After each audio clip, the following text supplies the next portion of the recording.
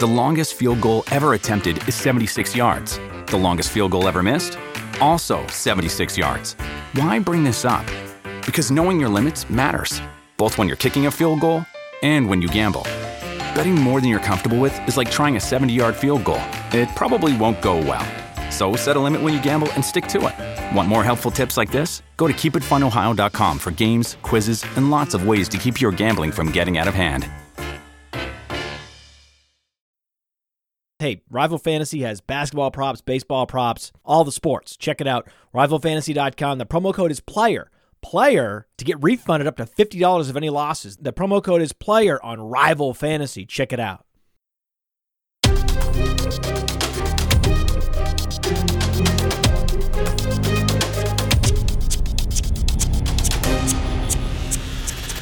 Top 10 takeaways from the Super Bowl.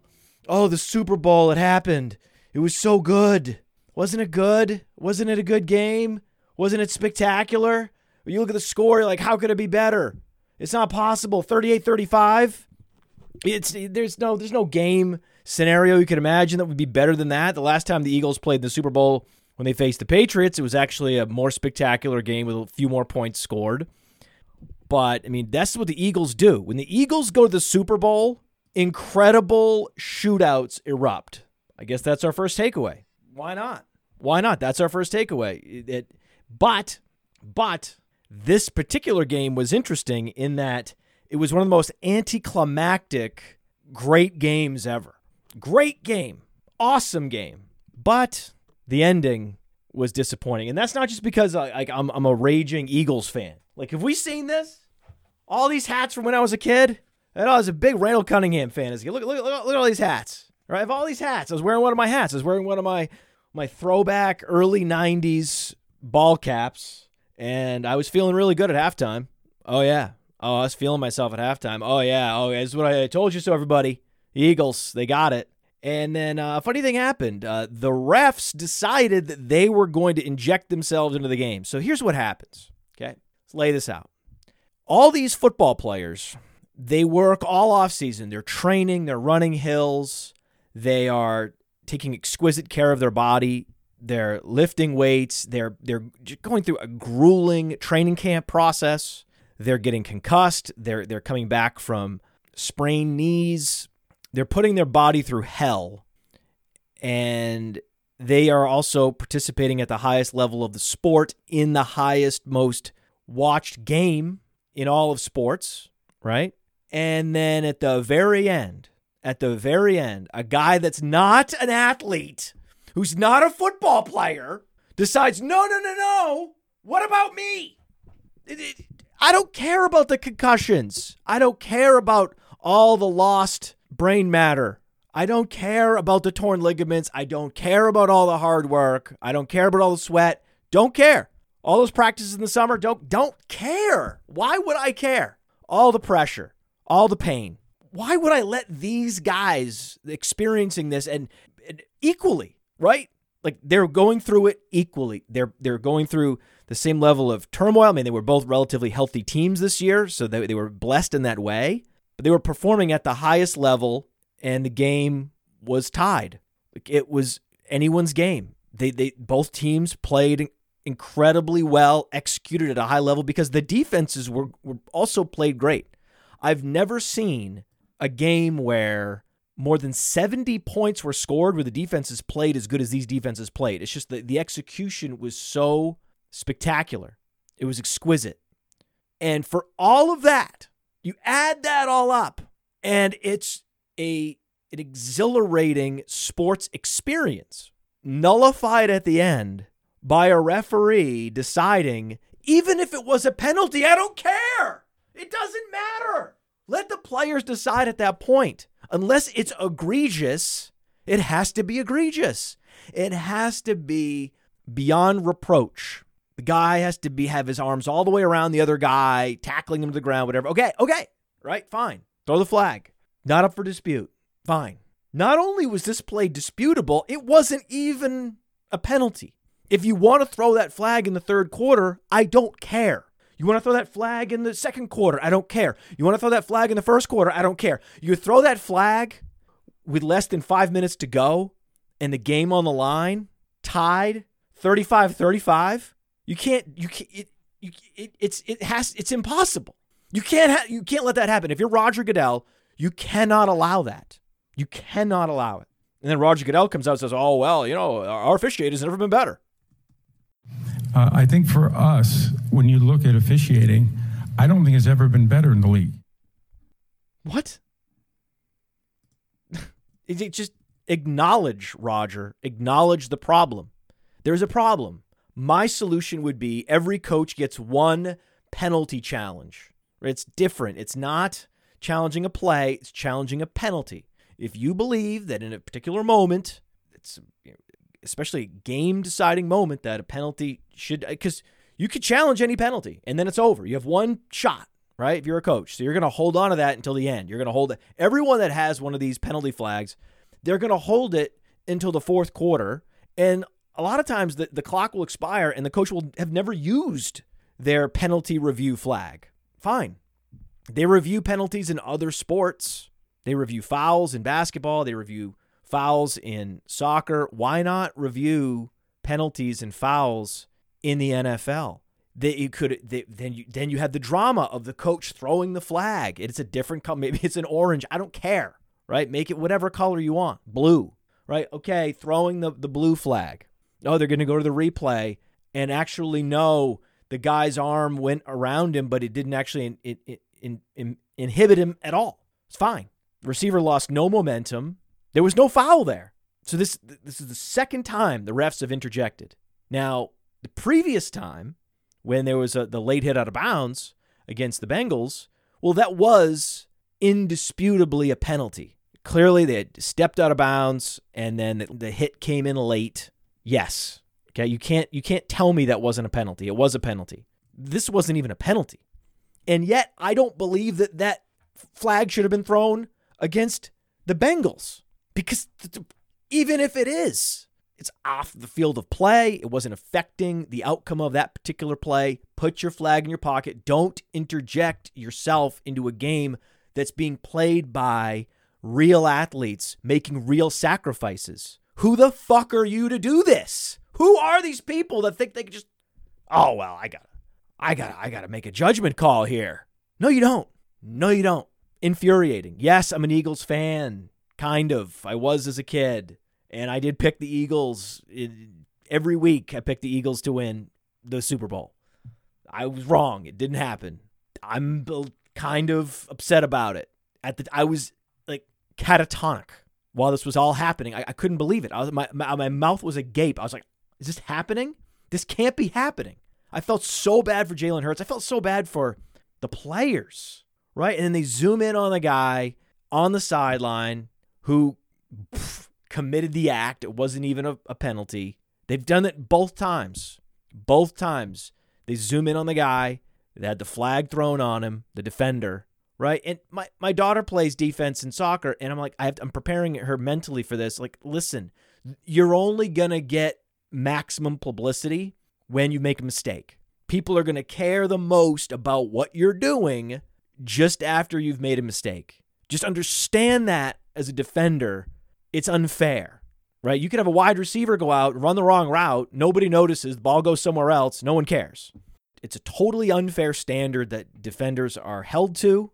And then the camera zooming in on them with tears in their eyes on the sideline. This is now 2 consecutive weeks of NFL action where this has been the case. So I was disgusted by the referees, disgusted by the media. And I talked to people like, listen, this is why I don't watch the NFL. This is why I only watch the Super Bowl. The games are 4 hours, too many flags. I can't believe how many people have told me that. There's a lot. And I'm always like, really? There's that many? I didn't know that was a big issue. Up until this year, I didn't know. I really didn't know. It didn't hit me. This year, it's really hitting me. In the 2 games that matter the most, for them to be decided like this, it's just unfortunate. It's really unfortunate because it was such a great game. Oh, my God. Oh, my God. Look at the score. Oh, my God. And so big question is, like, how did I watch the game? Of course, it was on the Epic Vision Ultra LS800 laser projector. And I happen to have the 120-inch optional silver flex screen. This was all sent to me by our friends at Epson. Their sponsorship these next couple months is driving the innovation of playerprofiler.com. New shows coming out on the network. It's exciting stuff. It blows people's hair back. So we had people over, and they were like, wow, it's big, but it goes with the room. And someone made a great observation. They're like, if you're in the kitchen and it's attached to the living room, you can watch TV comfortably from the kitchen. The way the math works, 120 inches is technically twice as big as an 85-inch TV. Get a calculator out, I swear. It has great utility as well as a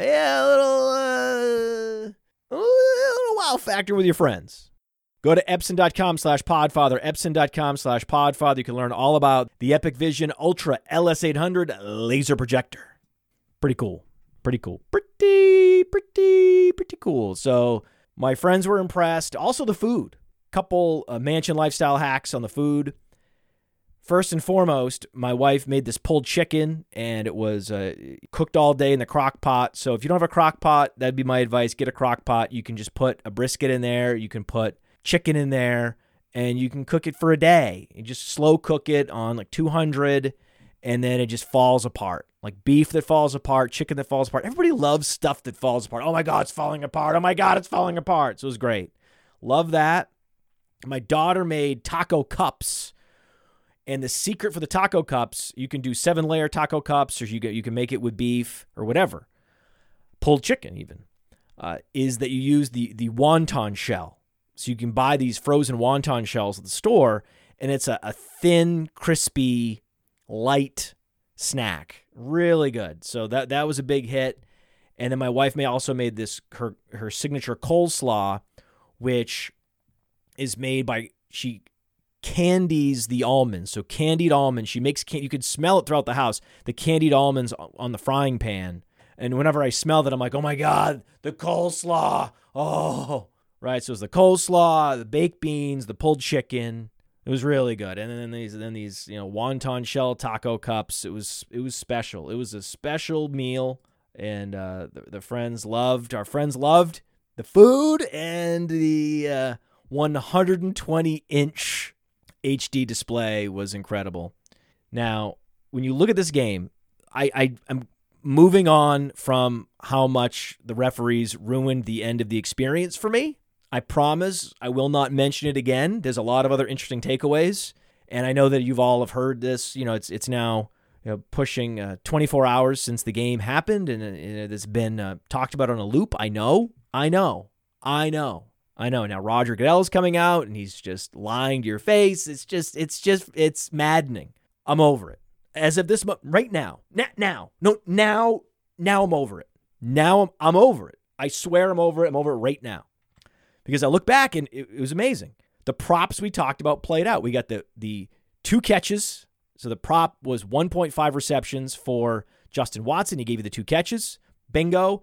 Pacheco crushed his rushing prop. Bingo. And MVS under. Too easy. Right? Against those corners. Against Darius Slay. James Bradbury. Marquez Valdes-Scantling was a complete non-factor. And it's fascinating that my case was because Marquez Valdes-Scantling would be a non-factor. They would have to rely on Pacheco. They would have to ask Travis Kelce to be a superhuman individual. There's just too much. It was too much to ask Patrick Mahomes, who was not 100%, the ankle not 100%. Ask him to do all this against the Eagles defense and then to score more points than Jalen Hurts. It seemed like an unlikely scenario would have to unfold. And then what happens? Travis Kelce goes out. And yes, he was asked to do too much. So what did he do? He did too much. He went 6 for 6, right? Travis Kelce had a 100% catch rate. He's like, you know what I'll do? I'm going to go ahead and I'm going to catch 6 passes for well over 10 yards per target. So not 10 plus yards per reception, 10 yards per target, over 10 yards a target. Super efficient. Had one of the more efficient tight end performances you'll ever see. Mahomes limps around and puts up 38, and they win against one of the league's top defenses. This is the thing that happened in the Super Bowl. That's the summary of the Super Bowl. Amazing. Patrick Mahomes had his Willis Reed moment. He's limping around. But I will say, he's already one of the all-time greats. He now has 2 Super Bowls. He's 27 years old. He's already stamped his his ticket for the Hall of Fame. That's not a hot take. That's just obvious. That's just self-evident. That's what it is. But it's interesting. At age 27, Tom Brady already had 3 Super Bowls. So as young as Patrick Mahomes is and as spectacular as he's been, just a phenom in the league, he's still behind Brady. He's already behind. And then Brady went on to get another and another and another. And so the idea that Patrick Mahomes is going to play out to age 45, that's not happening. You only get so many chances against 31 other teams. You would think that he, after this Willis Reed moment, that it's possible, it's in his range of outcomes, that he could be the greatest quarterback of all time. And yet, so much ability, 2 Super Bowls already holstered, right, in the bank. And yet, it's impossible. It's already impossible for him to overtake Brady. I mean, it's not impossible. It's possible, but it's so unlikely. To be 27 and to be this accomplished and this good, and yet to not have greatest of all time at your position in your range of outcomes is strange. It was weird. I was like, oh, God, what's Patrick Mahomes got to do to be the greatest of all time? Then I looked up and I was like, oh, it's not going to happen. Brady's already ahead of him. You know, he's already pacing behind Tom Brady. It's crazy. So now for some speculation. I speculate that Sky Moore is going to be a lot more involved in 2023. Now, his snaps declined. I was unhappy to see that his snaps declined. Like, he only had a handful of snaps in that game. Had that one touch. His snaps had jumped ahead. So in the wake of Mecole Hardman going to injured reserve, being ruled out for the rest of the playoffs, against Cincinnati, his snap share went up over 50%. So it was unclear. We didn't know what the snap share was going to be. What was the snap share going to be between Tony, Sky Moore, and Justin Watson? Didn't know. Got lucky with the second Justin Watson catch because he didn't play as much as we wanted either. They played a lot of Kadarius Toney. But Kadarius Toney is in his 3rd year in the league, or 2nd year in the league. No, Kadarius Toney's in only his 2nd year. It feels like he's been in the league forever, but this is actually only Kadarius Toney's 2nd year in the league with his 2nd team. Sky Moore, just a rookie. Sky Moore was a young rookie. He came out after his junior year, one of the few small school players to come out early. In his final year in college, just as a reminder, 1,283 receiving yards, a 37% target share. Yes, this was a small school. Understood. Okay. 70% catch rate. And put that season up against anything Kadarius Toney has ever done, it's not even close. And they have similar games. They're similar sort of slot flanker players. Gadgety, slot flankery guys. That's Sky Moore, and that's Kadarius Toney. And so who is going to be the go-to receiver next year? Are they going to bring Juju Smith-Schuster back? Probably. I think he did enough. Don't you? I was impressed with Juju. Juju looked good. Looked smooth, had the 9 targets. He was the definitive target leader, the go-to receiver, caught 7 to 9. Again, he's not a target depth hog, right? I mean, basically his air yards per target was around 6. So super low average target depth. It's fine, right? Target distance not there, never has been there for Juju Smith-Schuster. They likely bring him back at a discount because that type of player, without the field stretching component, he's gonna command less money in free agency than Paris Campbell, than DJ Chark. So he'll probably be back with Kansas City. Who is going to be the number 2 receiver? Who's going to be playing the most snaps opposite Juju Smith-Schuster? Will it be Tony? Tony's back. Tony's back making around $2 million. They're definitely going to bring him back. Marquez Valdez-Scantling's going to come back. And Sky Moore. And I'm in a best ball draft right now, one of these industry best ball drafts. And Sky's 12th round is over. It's a wrap, and Sky Moore still available. I've been considering drafting Sky Moore. I preferred Paris Campbell and Chark over Sky Moore because of all this uncertainty and the presence of Kadarius Toney playing a similar role, even though Sky Moore is better. So on the next round, I'm going to be looking at Sky Moore because it's very possible that he steps up and next year, develops over the summer, takes his game to the next level. Again, he's still very young, and his role grows immensely. Tethered to Patrick Mahomes, there's just not a lot there. There's just not a lot there in Kansas City. They should draft one of these playmaking rookies. If they drafted Jaden Reed, someone like that, amazing, right? Amazing. And, what we've learned from this is that every player has a cost. Every player has a cost, because you would think that you lose Tyreek Hill and you're trying to rebuild on the fly. You're going to take a step back this year in hopes of competing again the following year. You develop all these young players. You have multiple picks in the first round. You develop all these. No, they actually played great. Some of them started. A lot of the new players they added, Juju was a great value. 9 targets in the Super Bowl. And if someone offers you the world for a player, right? 5 draft picks, and Tyreek Hill was looking for a $100 million deal. And you already have to pay Mahomes and Kelsey, and you want an offensive line that you can afford that's a quality offensive line to protect Patrick Mahomes. That offensive line played great. One of the more underrated units in the league. That's a takeaway. I'm guilty. I underrated the Kansas City offensive line. I have underrated their defense all year. I got to eat that. But no matter how game-changing a player is, no matter how good they are, if it's not the cornerstone quarterback, if it's not Mahomes, Prescott, Justin Herbert, Joe Burrow, you got to listen. You got to listen. And if someone's willing to pay you, again, 5 draft picks, a first-round pick, a second-round pick, a fourth-round pick, another fourth-round pick, a sixth-round pick, overpay you for the privilege of then overpaying the player, you have to just say yes. You have to just say it seems like in hindsight that the Chiefs traded Tyreek Hill and then won the Super Bowl seems hard to believe. With 9 targets from Juju Smith-Schuster for 50 yards. That's what they got out of the wide receiver position. And they won with 38 points scored. If a team is willing to overpay for one of your top auxiliary assets, that's not your franchise quarterback, and it helps you rebuild on the fly, you just say yes and you go ahead and rebuild on the fly like the Chiefs did, and then now look where we are. I'm still in shock. You can tell. I still can't believe this. They pulled this off.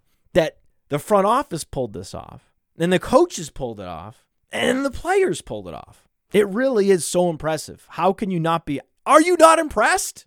I'm so impressed. Again, I'm not going to mention the other thing that I'm not impressed with. The thing that I'm mad about, again, I haven't mentioned it. I'm now just appreciating what we saw. All that stupid blown. Okay. Another takeaway is that it seems that Jalen Hurts and Devontae Smith together are cursed. Separate, they're great, but together, something always short circuits. And in that game, that Jalen Hurts fumble was inexplicable. It was inexplicable with the exception of the possibility that he got nervous. And typically in these football games, it's very, very rare that you'd see a player short-circuiting over nerves. But this is the Super Bowl where we talked about when Ahan was trying to convince us to take Kansas City, and Shervon was like, yeah, I can't bet against Patrick Mahomes, but I think I have to, but I don't want to. Why is that? Because they've already been in these moments. They've already been through it. And so often we see teams get to the Super Bowl, lose, and then they need to come back, and then they can get all the way there. There's either a championship game, a conference championship game, or a Super Bowl where it's clear the team just wasn't quite ready for the moment, and then they come back the following year, and they're fully seasoned, and they take it down. The Eagles are poised to be that team now because now they've seen it all, right? Because there's no other explanation for that fumble. There's no other than it was just the moment. It was a big moment, and the moment was maybe too big. And anyone that's been in a situation where they're about to win a golf tournament and you just hook a drive out of bounds, or you're about to win a tennis match and you double fault twice in a row, and you're like, what is going on? That's what's going on. It's a mental game. All these sports that require all this precision, it's a mental game. When it's moving so fast, you forget sometimes. But that's got to be a fact. I mean, how could you just, whoop, like the ball just, whoop, like how? Crazy. Dallas Goedert was up for the moment. That's the weird thing is all these guys, with the exception of Quez Watkins hurt his chances at being the number 3 wide receiver next year. Quez Watkins squeezes that ball where he laid out for it on that post corner. He squeezes that football. He probably is the number 3 receiver. There's no reason for them to invest in the receiver position in the offseason. They're like, oh, look at Quez was making plays. He's stretching the field. We're good at wide receiver. Now it's like we got to upgrade the old number 3 wide receiver position. And just in that one moment, he squeezes the football, his life changes. Dallas Goedert had an opportunity to catch passes in traffic, to catch passes in huge moments, and he converted. I mean, he was almost as impressive as Travis Kelce. Only because Travis Kelce was on the other side was he not the most impressive tight end on the field. Dallas Goedert should have been the most impressive tight end on the field had he not been playing across from Kelce. 6 for 7, 60 yards, and these were tough catches. These were clutch catches.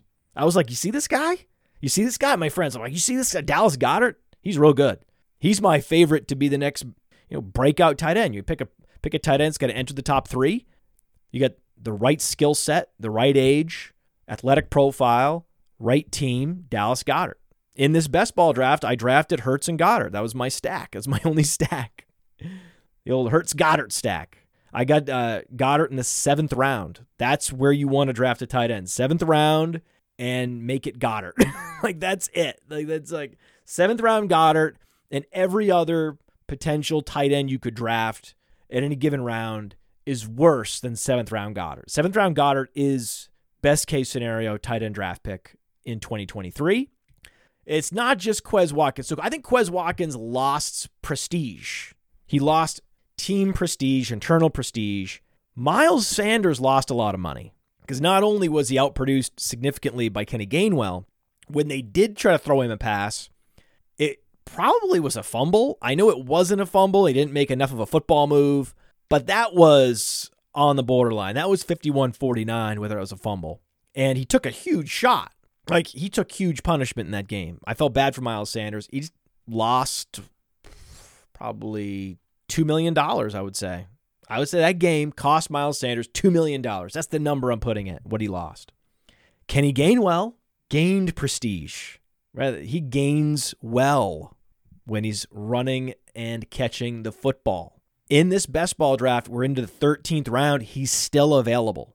I want him. I was focused on rookies. I drafted Roshan Johnson and Kendre Miller. So I unfortunately wasn't thinking about Kenny Gainwell. That wasn't my focus because in these best ball drafts, if you know the running backs that are going to get drafted in day 2, you got to pound those guys, especially if they're big-time athletes, and Miller and Roshan are that. But I really want Gainwell, man. I want him. I mean, he's kind of the running back version of Gabriel Davis without the ADP pop. Gabriel Davis has a great run in the playoffs and then carries over that role, though much less efficient, into the following regular season. And why can't Kenny Gainwell? Why not? NFL teams more and more want this Austin Eckler, Christian McCaffrey, all-purpose, super versatile satellite back plus as their starting running back, because then you don't telegraph to the defense what your intentions are. It just makes sense. If I'm strategizing for a game, Kenny Gainwell is going to be my running back that I feature. But he has to avoid the Eagles drafting a running back on day 2, signing one of these many running backs they can always bring back. The favorite move of teams that you're thinking are getting ready to let go of a particular player is just bring him back. Like, inexplicably, like, I had no idea they were thinking about bringing him back. Everything I heard was they were letting him go. They weren't interested. And then he comes back because he puts his toe in the water, doesn't get the offers that he and his agent are looking for, and then they come back and they sign the offer that was on the table from the original team. And that could happen with Miles Sanders. And then whoosh, right? Vaporized all this Kenny Gainwell potential. But if Miles Sanders leaves and they don't bring in a Josh Jacobs, a Damian Harris, I mean, there's just so many of these, right? David Montgomery, there's so many. But the reason why I'm hopeful for Gainwell is that we know that Howie Roseman is not interested in overpaying for running back at this point. The way they've been just churning through Jordan Howards and Boston Scotts and drafting Gainwell in round 5, they may well draft a running back. They might just love this archetype and they might go for Tajay Spears or something. But if they draft Tajay Spears, I'm all about Gainwell. It's like, no, Gainwell has the experience. Similar players, similar skill sets. Gainwell has the experience. So there's a number of scenarios where you can see, okay, they go day 3 running back, or they pick up some fringy free agent running back, but no one that is going to take Kenny Gainwell's role on this team, soaking up targets the way he does, and then also getting red zone touches. Oh, man, I want Kenny Gainwell in best ball. He's a much better value than, say, Isaiah Pacheco. In this draft, this slow draft that I'm in, this best ball draft, Pacheco, before the Super Bowl, right? This was before the Super Bowl. He was drafted before Dameon Pierce and even before, like, Justin Fields. I mean, super early. I don't remember the round. It was like, if Justin Fields, he must have been the 5th round. Just top of my head, it's got to be 5th round. Because I remember that was the most surprising pick. I was like, oh, really? 7th round running back? Coming off a relatively productive season, but not super involved in the passing game, and it doesn't have the draft capital to protect him from the team drafting a running back on day 2 or bringing in. Who knows? Who knows? They could. There's just a lot of quality running backs available in free agency. There's very few quality wide receivers. It's like Chark and Juju and Paris Campbell. Then at running back, it's David Montgomery, it's Damian Harris, it's Miles Sanders, and it's David Montgomery. And there's a long list of players that could really overturn the apple cart on Isaiah Pacheco's potential. But I like him. He's explosive. He comes so close, tantalizingly close to long breakaway runs, 50 yards for a touchdown. He had one in the Super Bowl that was just so close, just like, he was one fistful of jersey away. So, the Super Bowl. It was fun.